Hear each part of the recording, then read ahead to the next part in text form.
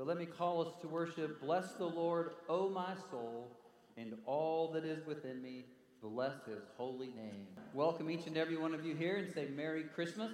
We're glad to see you. I know many of you are putting some things on hold with your family today, but we appreciate you being here. Once every 7 to 8 years as the calendar rotates around, we get a chance to worship here on this Sunday morning and Christmas Day. So we are so glad that you're here. We don't have any other ministries after this today, and so unless you're faithfully involved in prayer by yourself here this evening about 6 p.m., you could come and hang out. But we've given you the day off to spend time with family, and so we encourage you to do that. What an opportunity to just enjoy the day together. We do have some prayer requests and things that are there listed for you in the bulletin. Sometimes we print all kinds of lists, but we tried to keep those before you for those who are keeping us updated. We do want you to know we take those seriously, and there is a prayer card in your pew. We would love to have you fill that out if you have a prayer request, and we would love to pray for you as you face circumstances and go through trials and situations in your life. If you're visiting with us, we know you're here with family, and if you may not be back again because you're out of state, we understand. But if you are in town and you're visiting with someone and you would like to leave us a note that says you are a visitor and you're a guest here, and we'd be glad to reach out to you and minister to you and your family any way that we can. So if you'll fill out that guest card, and when the offering plate comes by this morning, just place that in the offering plate, or you can just put it on the table out in the foyer so that we'll have a record of your visit as well. And obviously we have flowers that have been given in memory of and in honor of. And so if you're one of those who did that and you're here this morning, I think you are welcome after the service to pick up your flower and take it so that you can either take it back home or give it to whom it was that you wanted if you're planning on doing that. So please know, right after service, you're welcome to do that as well. But we're so glad that you're here. We hope that you'll enjoy. Our choir is going to be leading us. We want you to participate in it. If you have a bulletin to follow along, it's going to be a wonderful service about why God gave us his only begotten Son. And so we encourage you to follow along this morning as well. But let me take a moment and lead us to the throne of grace in prayer. And if you're visiting with us inside the red hymn book, you'll see the Lord's Prayer if you need that.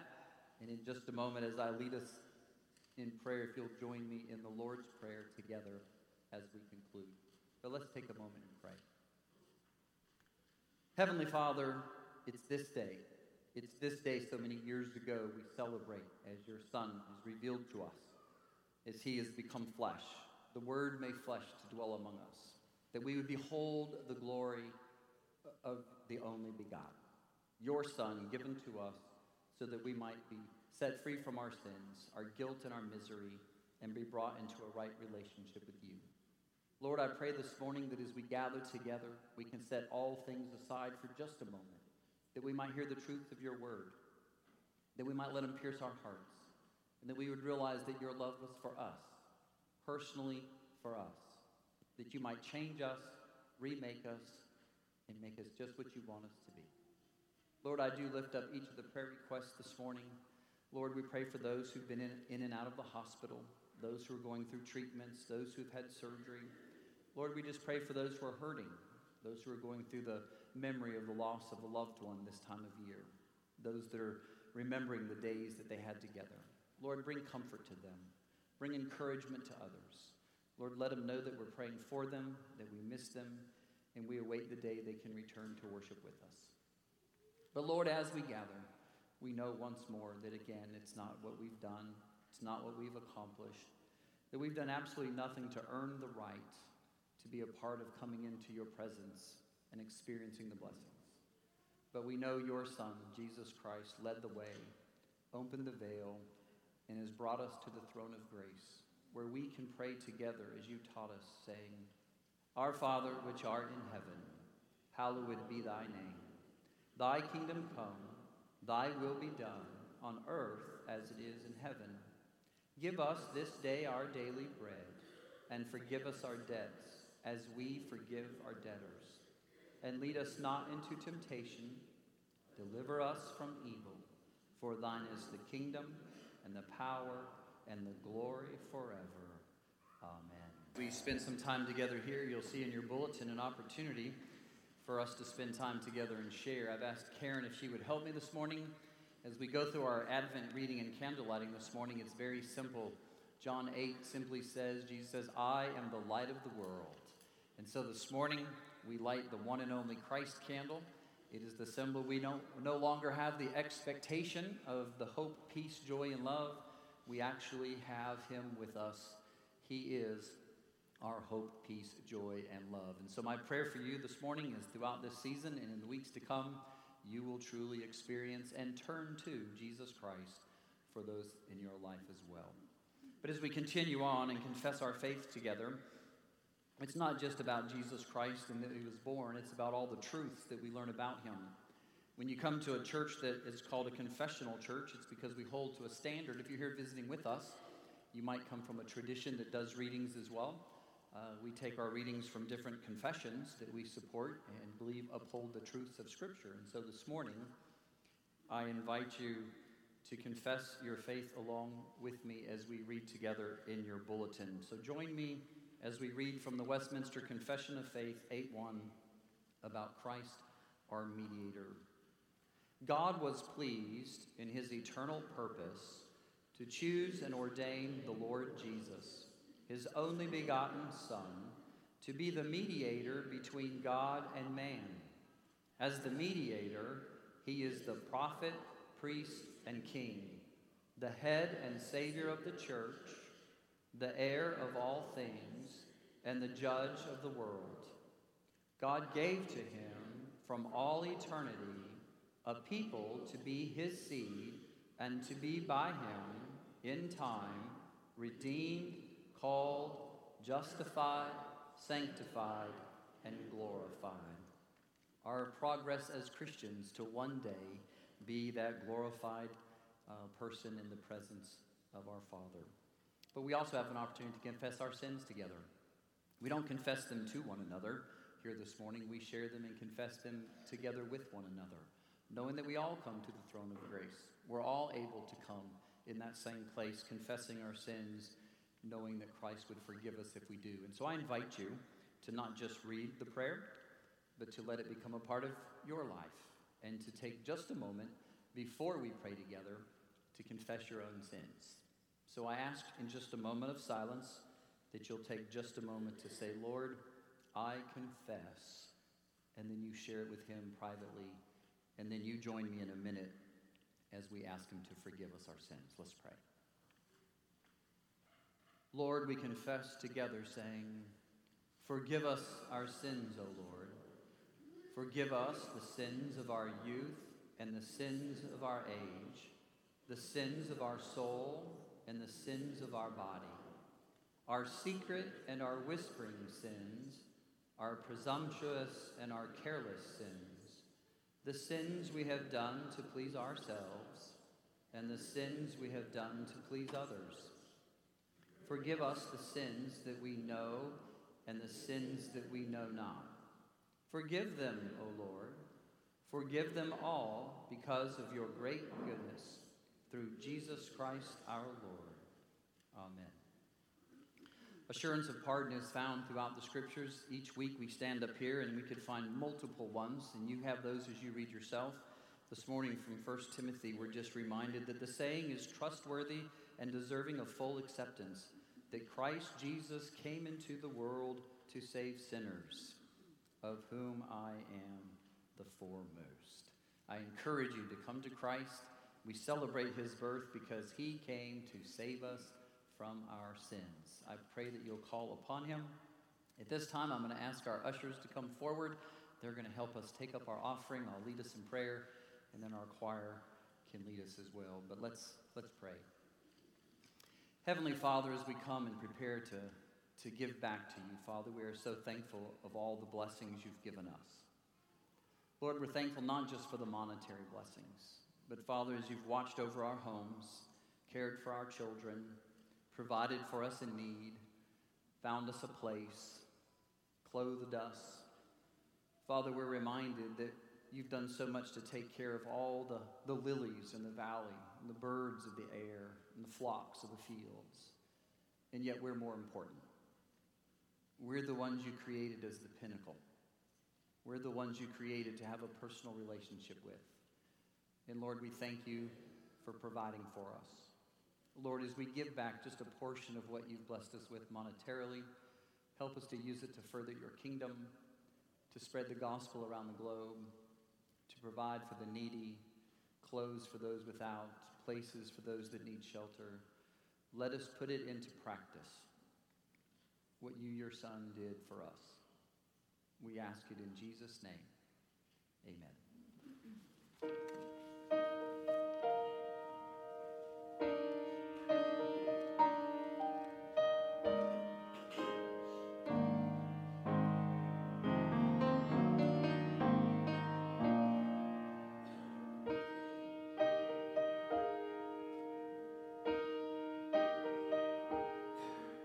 Oh, come, all you unfaithful, come, weak and unstable, come, no, you are not alone. Oh, come, burdened and raging ones, weary of praying, come, see what your God has done. Christ is born, Christ is born, Christ is born for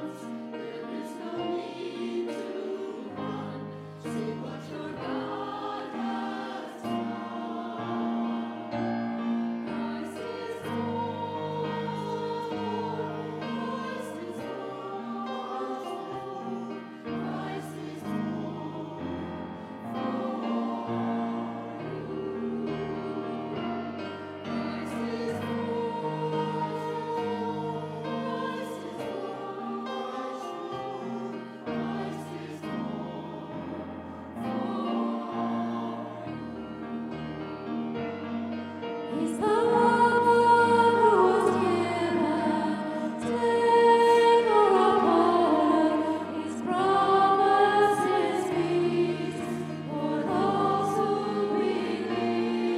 He's the one who was given, slain for upon His promises peace for those who believe. So come, though you have nothing, come, He is the offering, come, see what your God has done. Christ is born, Christ is born, Christ is born for you. Christ is born, Christ is born, Christ is born, Christ is born for you.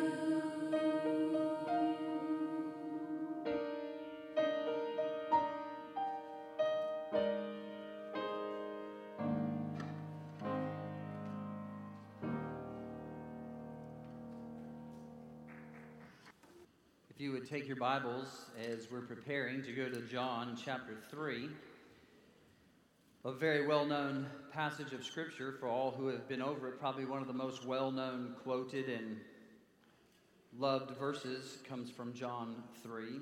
This morning I want to take a moment and speak to you about He did this for me. So that wherever you are this morning, as we talk about God so loved the world, that you would see it in its context and perspective of knowing just what He has done. My goal is to hopefully help you understand all that He's done in the giving of His Son, so that as we celebrate, we understand fully just what God has accomplished. So I'm going to read, if I can, the whole section that begins in John chapter 3, verse 1 up through. You all know the story of Nicodemus, but let me read it as we prepare our hearts and preface it for why God gave his Son. Beginning in John chapter 3, the Gospel, beginning in verse 1 from the ESV, it says this. There was a man of the Pharisees named Nicodemus, a ruler of the Jews. This man came to Jesus by night and said to him, Rabbi, we know that you are a teacher come from God, for no one can do these signs that you do unless God is with him. Jesus answered him, Truly, truly, I say to you, unless one is born again, he cannot see the kingdom of God. Nicodemus said to him, How can a man be born when he is old? Can he enter a second time into his mother's womb and be born? And Jesus answered, Truly, truly, I say to you, unless one is born of water and the Spirit, he cannot enter the kingdom of God. That which is born of the flesh is flesh, and that which is born of the Spirit is spirit. Do not marvel that I said to you, you must be born again. The wind blows where it wishes, and you hear its sound, but you do not know where it comes from or where it goes. And so it is with everyone who is born of the Spirit. Nicodemus said to him, How can these things be? And Jesus answered him, Are you the teacher of Israel, and yet you do not understand these things? Truly, truly, I say to you, we speak of what we know and bear witness of what we have seen, but you do not receive our testimony. If I have told you earthly things and you do not believe, how can you believe if I tell you heavenly things? No one has ascended into heaven except he who descended from heaven, the Son of Man. And as Moses lifted up the serpent in the wilderness, so must the Son of Man be lifted up, that whoever believes in him may have eternal life. For God so loved the world that he gave his only Son, that whoever believes in him should not perish, but have eternal life. For God did not send his Son into the world to condemn the world, but in order that the world might be saved through him. Just what is it that God has done for me? It begins at the very beginning, and I want to take you on a journey. Hopefully I can get through it. I told my wife maybe I can be shorter today and get you all out early and get you home, and she reminded me with no Sunday school, I could go for 2 full hours. And so I took that as a good thing. But I challenge you this morning, hopefully we'll get back. But it begins in a section, I'm not going to go verse by verse. I want to take you through the context and get you to the point to understand that Jesus didn't just come for the world. He came for me. He came for me. He came for you. And there's an intention behind it. And it begins in verse 3 when he reaches out to Nicodemus and answers the question. But what's so ironic about all this is, do you see what the question Nicodemus asked him was? Go back to verse 2 and look at the actual question that Nicodemus asks. You want me to read it for you again? The man came to Jesus by night. Rabbi, we know that you're a teacher come from God, and no one can do these things unless God is with him. Did you get the question? Isn't it amazing that Jesus sees through the words of this Israelite teacher and actually answers the question that was never asked? Actually does when he begins to preface in our hearts of how he works in our lives the same way. I've learned over 30 years of ministry that a lot of times things are said and done that are unintended. That's how life is. But I've also learned along the way one of those important truths that many of you have probably heard, that many times you have to learn to see what people say and hear what people do. Because sometimes what they say and what they do don't always what? Match. Not in the sense that they contradict, but in the sense that their heart speaks one thing and their actions follow, and yet their words might be another. And that's Nicodemus. He shows up to this teacher and he simply says, only someone from God can do these things. And God reads through his lips and goes right to his heart. And he says, if I could paraphrase, O you teacher of Israel, unless you are born again, you shall not see the kingdom of heaven. And maybe this Christmas I could start right now and just ask you the question, does God need to hear your actions and read your words? Is it this Christmas that you actually are saying on the outside, Merry Christmas, grace to you, peace from God the Father on heaven and earth, Mary, Mary, Mary, and yet deep in your heart, God simply says, I'm telling you, if you don't surrender it all to me, it will never matter. He sees through the excitement of all the hustle and bustle and says, I'm telling you, if you don't put me first, you'll never understand what the kingdom is about. You see, it's not just the things we're saying on the outside, it's begin to read our heart. Listen to what he says, unless you're born again. Write this down, put it. It's the word anothen. It's the word that we get for being born again. Every time in John following this, it's actually translated above or anew. It's the word that we get that when Jesus tells Nicodemus, something special must happen in your life, Nicodemus, if you're ever going to spend eternity with the Father. You must be born not just from this world, but from above, anothen. You must be born anew. It must come from a different way. It must have an origination from heaven. There's something special about being born from God. Now, we use terminology today, and most of you are familiar with it. It started back in the days of Chuck Colson, if you've read his books or seen his book on Born Again, or you know the Watergate scandals and the things that were involved, and the following presidents up to Jimmy Carter when they started coining a phrase called being born again. If you were born again, the phrase came out when President Jimmy Carter said, I'm a born-again Christian. And folks, that was kind of hard for many people to accept, not because he was saying he was a believer, but he was saying the same thing as if you said, I'm a three-sided triangle.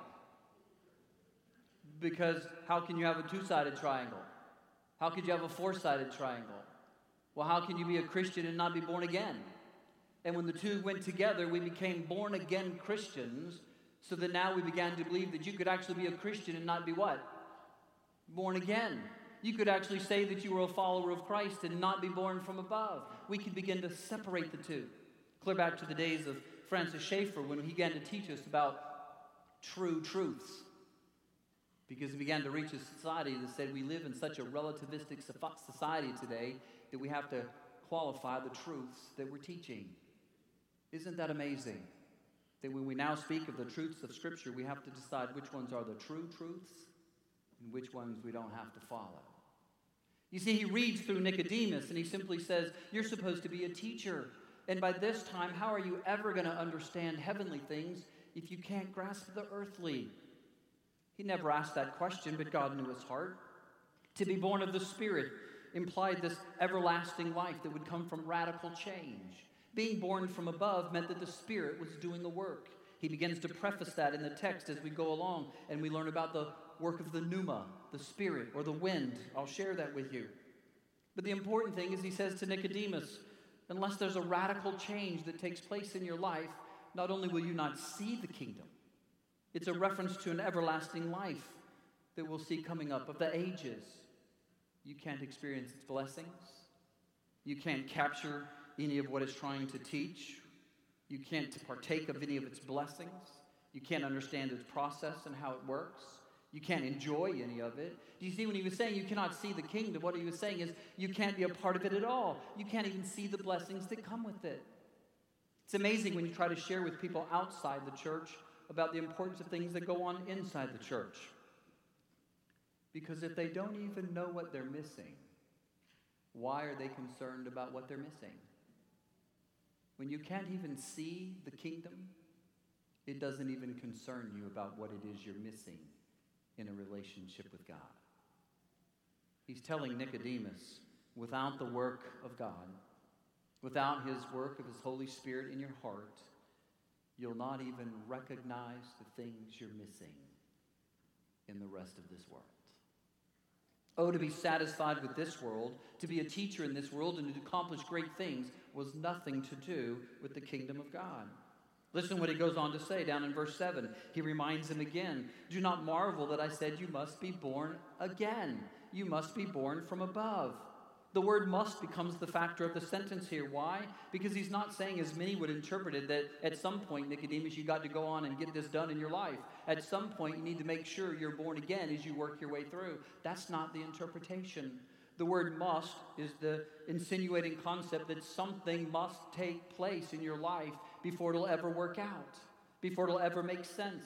before you'll ever taste of the heavenly, as Hebrews reminds us.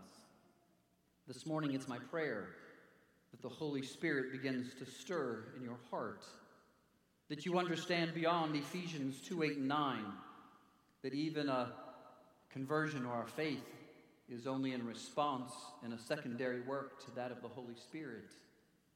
You see, when you're born from above, it's because the Holy Spirit comes to bring radical change, to bring about conversion, and to help you place faith in the one who can deliver you. And he does that all for me. He's done that all for me.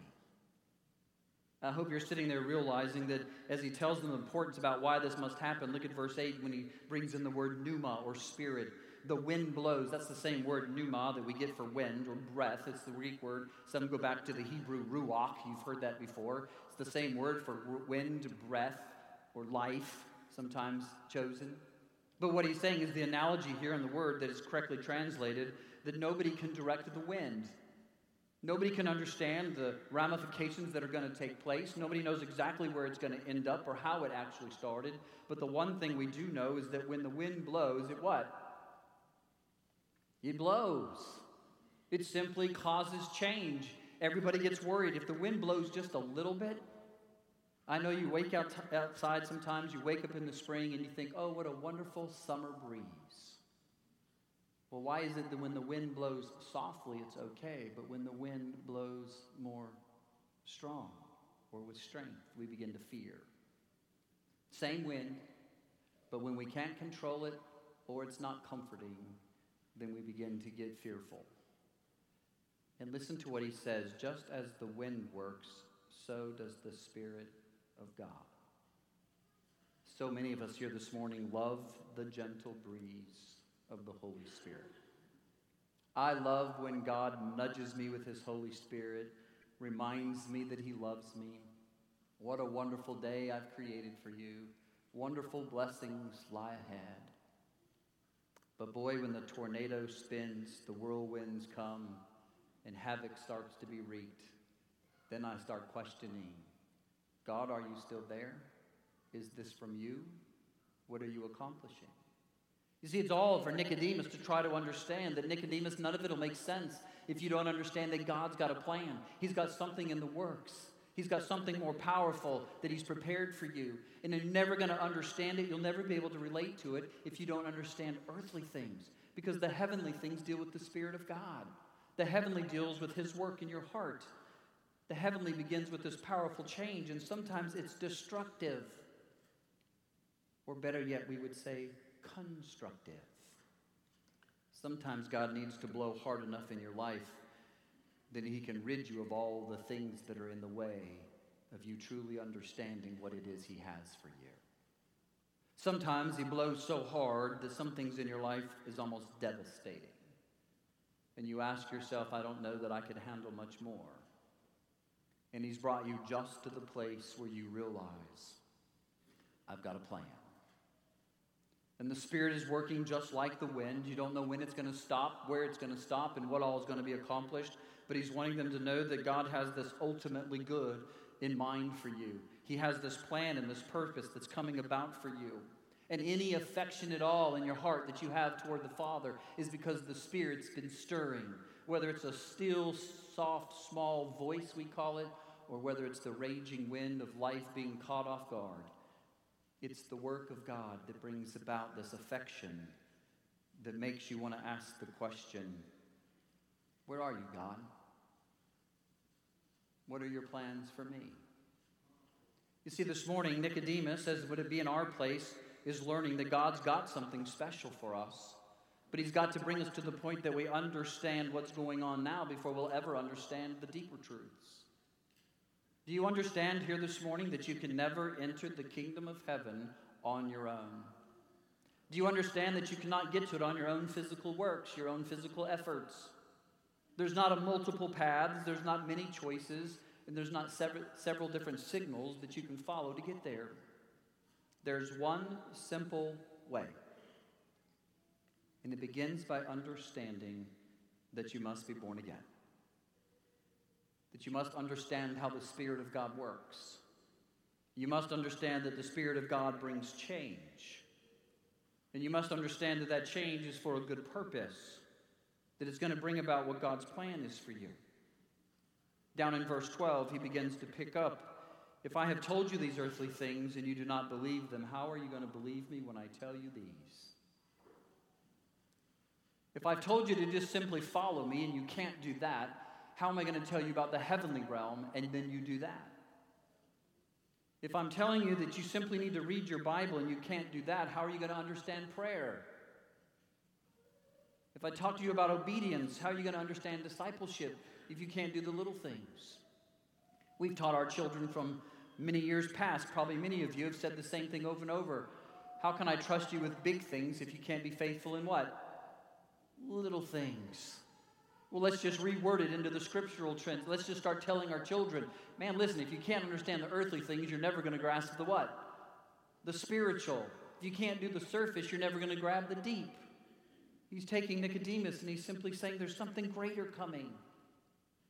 There's something greater. And it's all for you. I know it's for me. Listen to what he says, verse 14. This is the spiritual truth. He's going back into historical activity. He's going back to actual accounts. He's going to tell them something that's going to amaze him. You want to get a little deeper than just what it is that you're doing as a leader? Let's grasp the spiritual application. And he says, as Moses has lifted up the servant in the wilderness, so the Son of Man must be lifted up, that whoever believes in him may have eternal life. Now, folks, I hope you grasp that analogy. It goes back to Numbers chapter 21. If you don't know the story, it was because the people were with Moses and they all started falling themselves struck and sick and dying from the bite of the serpent. It was the deathly bite. The people were now dying. They needed a way to stop. It was 100% death rate. Everybody was dying. And God said to Moses, take the serpent, the crafted golden or bronze serpent, and lift it up. And anyone who lifts their eyes and believes in this serpent shall be what? Delivered from death. Isn't that amazing? A 100% success rate. That you could take a serpent and raise it up, and people could cast their eyes and gaze upon it and put their faith in that, and a 100% cure rate. Wouldn't it have been nice if we could have, through the pandemic, created a golden mask, raised it up, and for anyone who would have trusted in it, 100% success. Oh, I know I'm being facetious, but think about this. If we could have created the vaccine that was fail-proof, and that you could take it and guarantee that it would not come to you if you would just trust in it. You see how hard that is? We've tried so many things so many times that haven't worked. And Jesus simply says to Nicodemus, it's just like the serpent. Spiritually, the Son of Man is going to be lifted up. And anyone who can cast their eyes upon him, it's a 100% success rate. We cannot find an example of someone who placed their faith in Jesus Christ, whose Holy Spirit brought about change, brought about regeneration, reworked the power in their lives, and were not saved. If they cast their eyes upon him. Not to the serpent made of bronze, but to the cross of Christ, where Jesus would go. All of that is this casting ahead as we would celebrate what it is that God would have done, and that he would do it for me. That this would be done for me. That the Son of Man would be lifted up. That there wouldn't just be a possible way. It wouldn't just be one way, but it would be the only possible way. The only way for them to look to the serpent, or to be healed, was to look to the serpent that was raised up. And the only way to be healed from a guilty conscience, from a sinful life, to be cleansed from Jesus, is to look to him. Not just a possible way, but the only possible way to be delivered from your condition. So he takes Nicodemus to the most important part when he finally says the story that we all know. If you're prepped now to understand that it's all about God and what he has given us and the work of the Holy Spirit in your life, think about this. How is this going to happen for me? I can imagine this great leader looking at Jesus saying, look, I can't be born again. I get that. I can't go back into the womb. I get that. I don't understand some of these truths. I get that. And God's got to work in my heart and get that. But when does this all begin? How is this going to take place for me? His response is not just a favorite verse that is used throughout history. It's the response of how it must happen. And it happened for me. And it can happen for you. When you understand that God so loved the world, that his only begotten Son he gave. That's the Greek order. That whoever would believe would not perish, but have everlasting life. So what does that mean? Well, it's all about the author God. Let me just say that quickly as we go forward. What does John 3:16 really imply? That it's God the one who gave his Son. Listen to the actual order of the statement. It is God who gave. It is his only begotten Son that he gave. It's all the focus on God. Folks, I'm not saying it's not about Christ. Please don't leave today and say, well, the pastor said it's not about Jesus and Jesus is important. That's not true. But it's all about the Father. It was the Father who gave his Son. It was the Father who planned to do this. It was the Father that put it out there. It was the character of the Almighty that we begin to be drawn into so that you could have a personal relationship with him. When you ask yourself about who God is, listen to the story. It was God who loved us. What kind of love is this? The word that is used is agapesen. It's the aorist tense of the verb. Aorist, those of you who are English teachers know, it's that aorist tense that begins somewhere back way in the past and continues to apply to today. Can you imagine if I gave you just a little bit of a hint just how far back in the past the love of God actually began? Do you want me to give you a hint? It goes a little bit beyond Isaiah, a little bit beyond Abraham. It goes a little bit farther back than Adam. Even goes back beyond the days of creation. I'd say it'd go back beyond God, but that'd be a little too far. We've said that. It goes back to the beginning, where even in the time of creation, we get that expression, let us make man in our image. When Hebrews reminds us that it was the Word that dwelt over everything, it was the Spirit that hovered apart. But what we realize is that the love of God isn't something that began with the birth of Jesus Christ. It isn't something that began with the cross of Christ. It isn't something that began with the prophecy about Jesus Christ. It's the love of God that began from the beginning, that he foreloved you. For whom God foreknew, he predestined. In whom he predestined, he called. In whom he called, he justified. In whom he justified, he what? Glorified. We're talking about the Almighty Father that gave his Son. You didn't earn it. He wasn't trying to pay a balance. He wasn't trying to get even. He wasn't trying to settle the score. It wasn't that he had to do this. This is about a father who expresses his love by giving, the sacrificial giving. No different than when you gave your very best male without blemish to the point of death in order that he would become the sacrifice to bring cleansing. You see, it's all about God. I hate to tell you this, but I think we could go back to tell Nicodemus, you got it all wrong. Because you got this understanding that being a Christian is all about me. It's all about how my life has changed. It's all about how I'm serving Christ. It's all about how I'm doing the right things. It's all about how I'm involved in church. You've got this picture that being a Christian is all about you. And that's part of the biggest problem. Oh, you remember the little kid story? The old definition of sin? The biggest problem with sin is that the I in the middle is who? Me. It's still all about me. It's about what I'm doing for the Lord, what I've been called to accomplish, what I'm going to do for him. And John 3:16 reminds us it's not about you. Praise God, he chose you. That he even considered you. That he even reached out to you. That he would even think of the possibility of you. Because you were the one that inherited a nature of guilt and rebellion. You were the one that have turned your back on him. We've all, like sheep, gone astray. And yet God so loved the world. It's in its international sense throughout John. I'd give you all these verses. Come and see me afterward. I'll give them to you. But you could go back to John 4, or in John 4:12, 1:29, 3:16 and 17, John 6:33 and 51, 8:12, 9:5, 12:46. In every case in which the word for world is interpreted in its international sense and saying his people from around the world.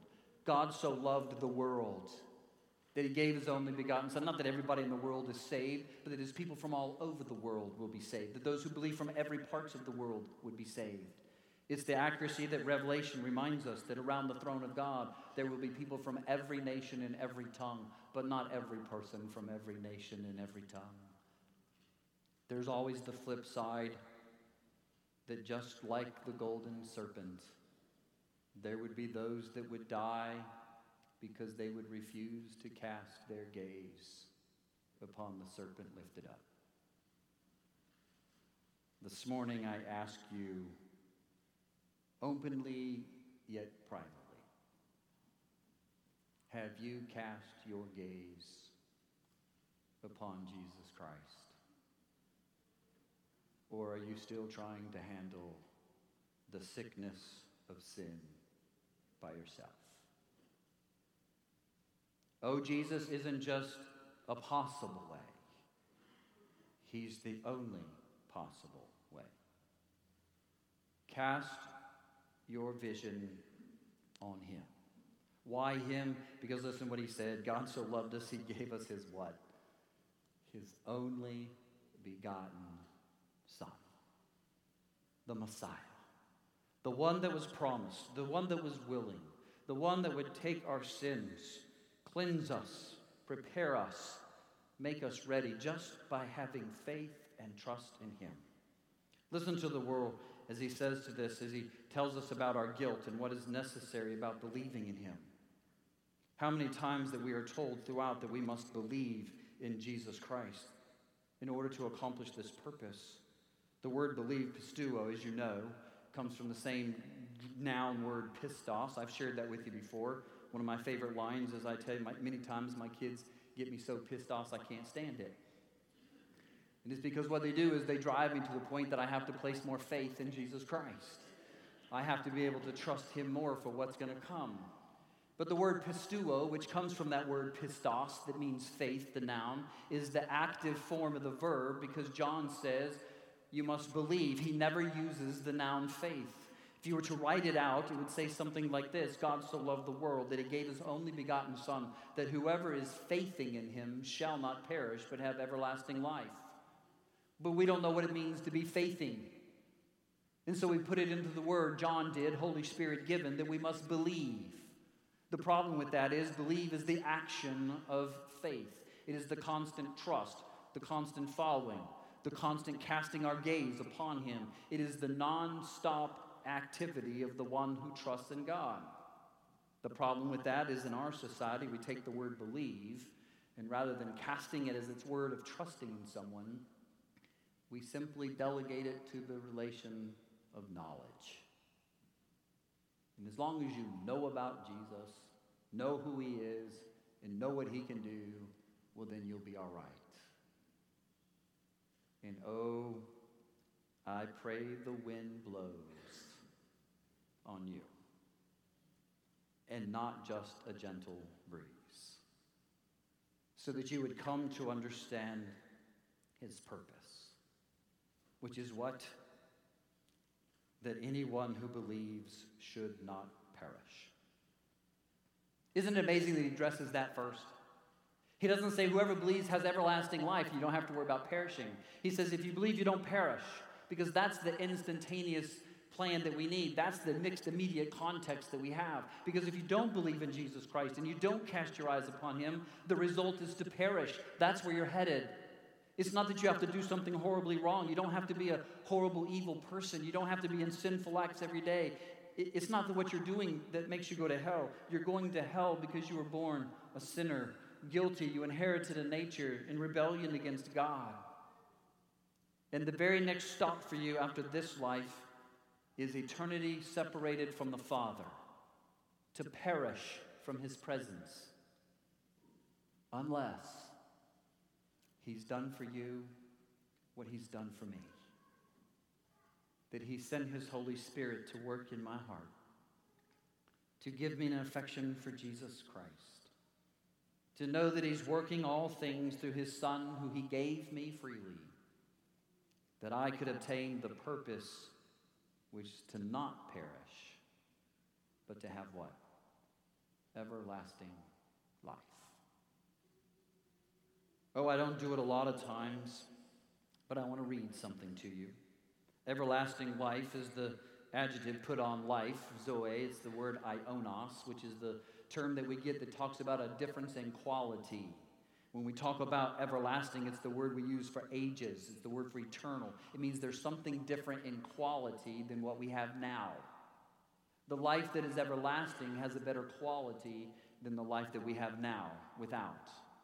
It's not just how long it is, it's the quality of life that you have.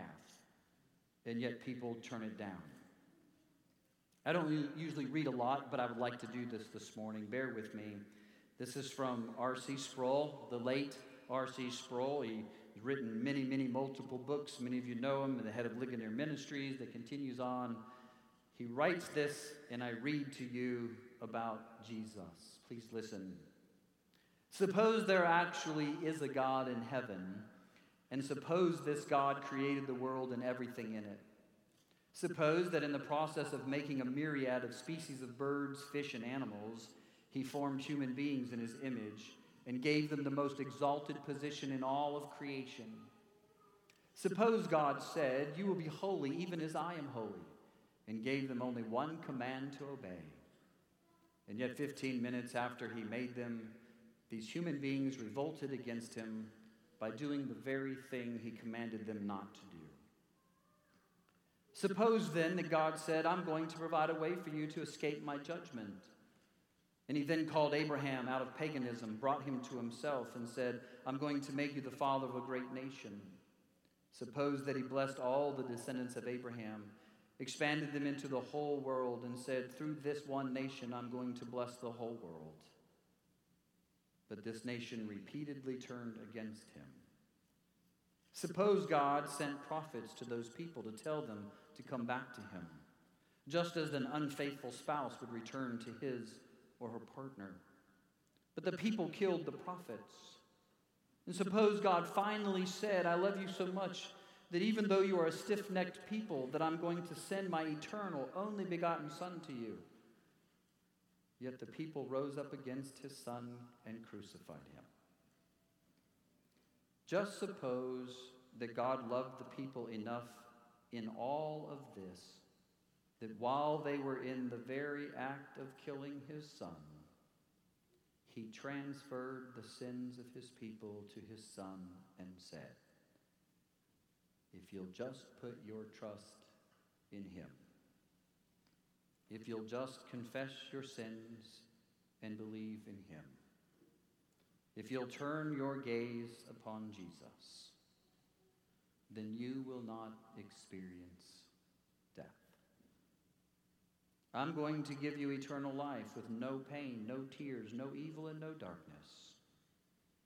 If God were to do all that, would you have the insolence to say to him, "God, you still haven't done enough for this world that hates you"? Are you one who gets angry when you hear that there's only one way to God? He writes, the question is not why is there only one way? The question is, why is there even one way to God? And the answer, he loved me. He did this for me because he loved me. And he loves you. And so he even provided the way that you could spend eternity with him and not face the penalty and punishment for your sin. Oh, I encourage you in the last verse, verse 17, he simply said, Jesus came to save. I remind you, like the people bit by the serpents, like the Israelites who looked up to that bronze statue. This morning I challenge you, look up. Cast your gaze upon Jesus Christ. 100% healing rate. 100% opportunity and chance to spend eternity with the Father. Everlasting life in Jesus Christ. He did this for me, and he's done this for you. Now that's a merry, merry Christmas. Let's pray. Heavenly Father, thank you. Thank you that you would provide even a way. That as we rebelled, turned our backs, as we ran from you to hide, you sought us out. You seek the reconciliation.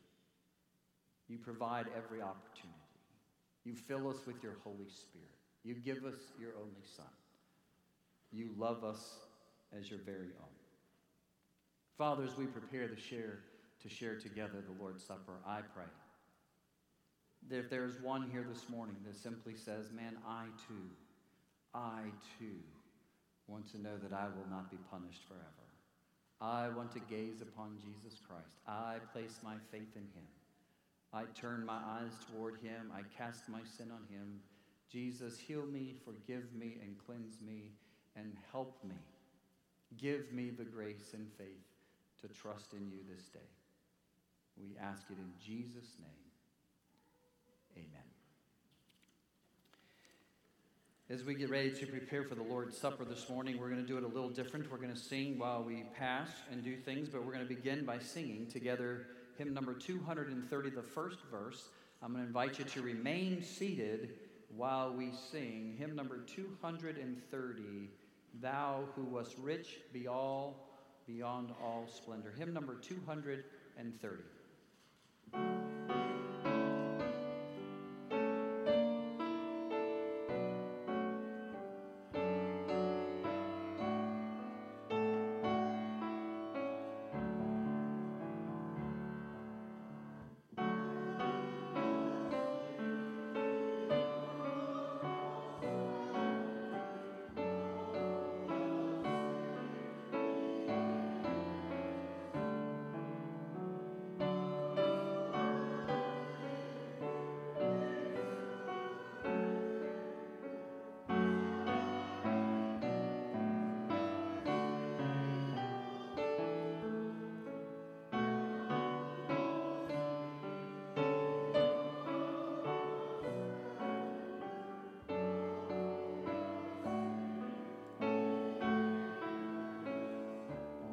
Fence the table, I'm going to ask those who are going to help distribute the Lord's Supper here this morning to come forward. I want to invite you this morning, if you're here visiting with us, if you've made a profession of faith in Jesus Christ, you are a believer, you've been born again, we encourage you to be actively involved in a church. You support the church, one that practices discipline. What we're really saying is we want you to be in a relationship with God.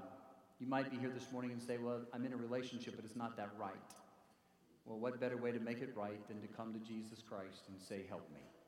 Fill me, cleanse me, I'm your child. So this morning, if you've made a profession of faith, we invite you to take with us. If you haven't made a profession of faith, children, if you're thinking about that profession of faith, you're working with your parents, I encourage you to make that step, to cast your eyes upon Jesus Christ and to not wait and to not prolong so that you can too be healed completely.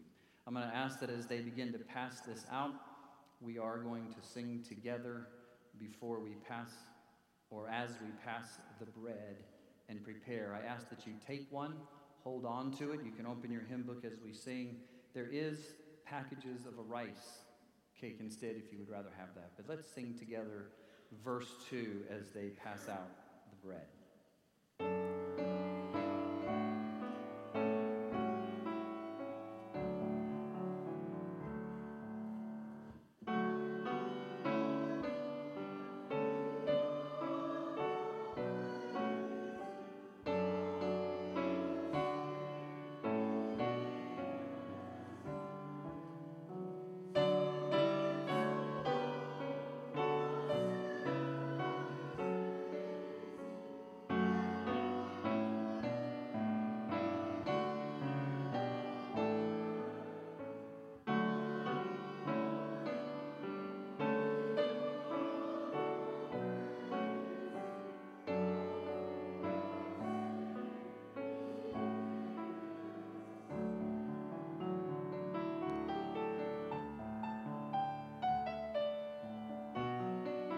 take a moment and pray while you're waiting as they disperse. I'll read in just a moment.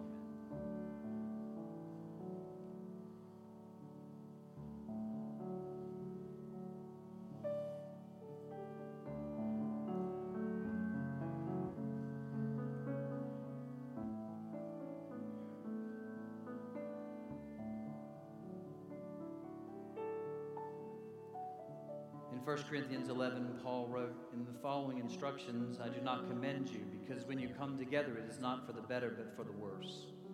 For in the first place, when you come together as a church, I hear that there are divisions among you. I believe it in part.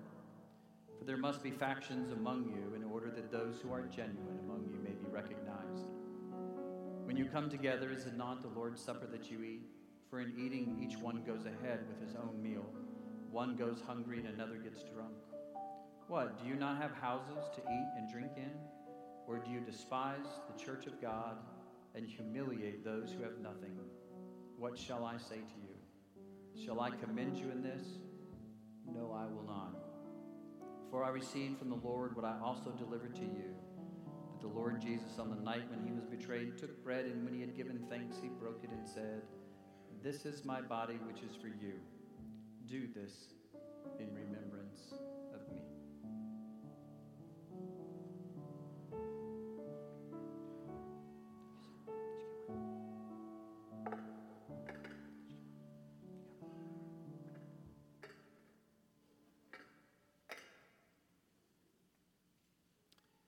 It was to the disciples that he broke that bread, and he said, "This is my body broken for you. As often as you do this in remembrance of me." Let's eat. In the same way as we passed out the bread, as they distribute the drink, if you would please take a cup and hold on to it until we can all participate together. I'll read some things, and then we'll sing the third stanza as they're passing it out, if you would please.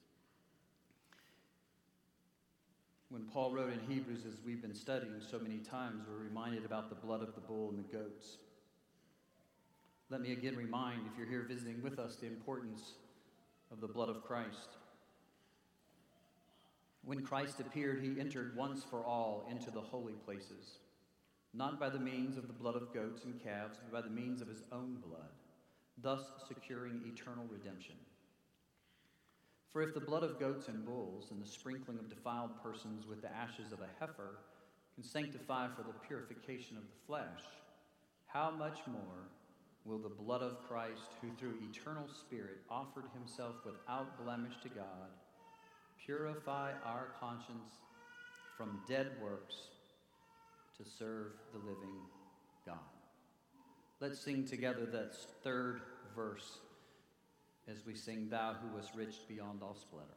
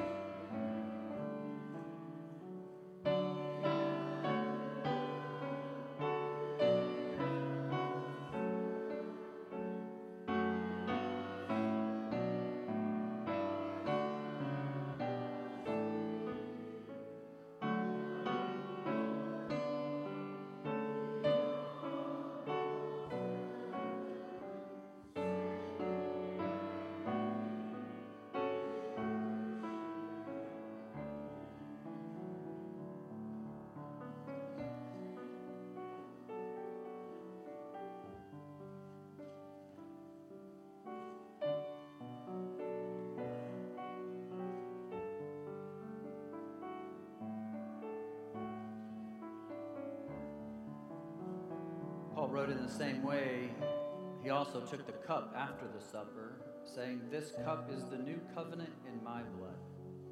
Do this as often as you drink it in remembrance of me. For as often as you eat this bread and drink the cup, you proclaim the Lord's death until he comes.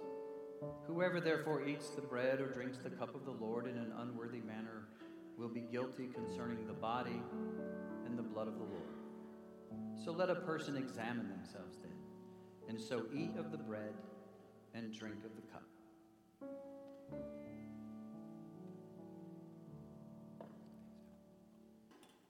He took the cup of the table and he said, "This is my blood, the new covenant poured out for you.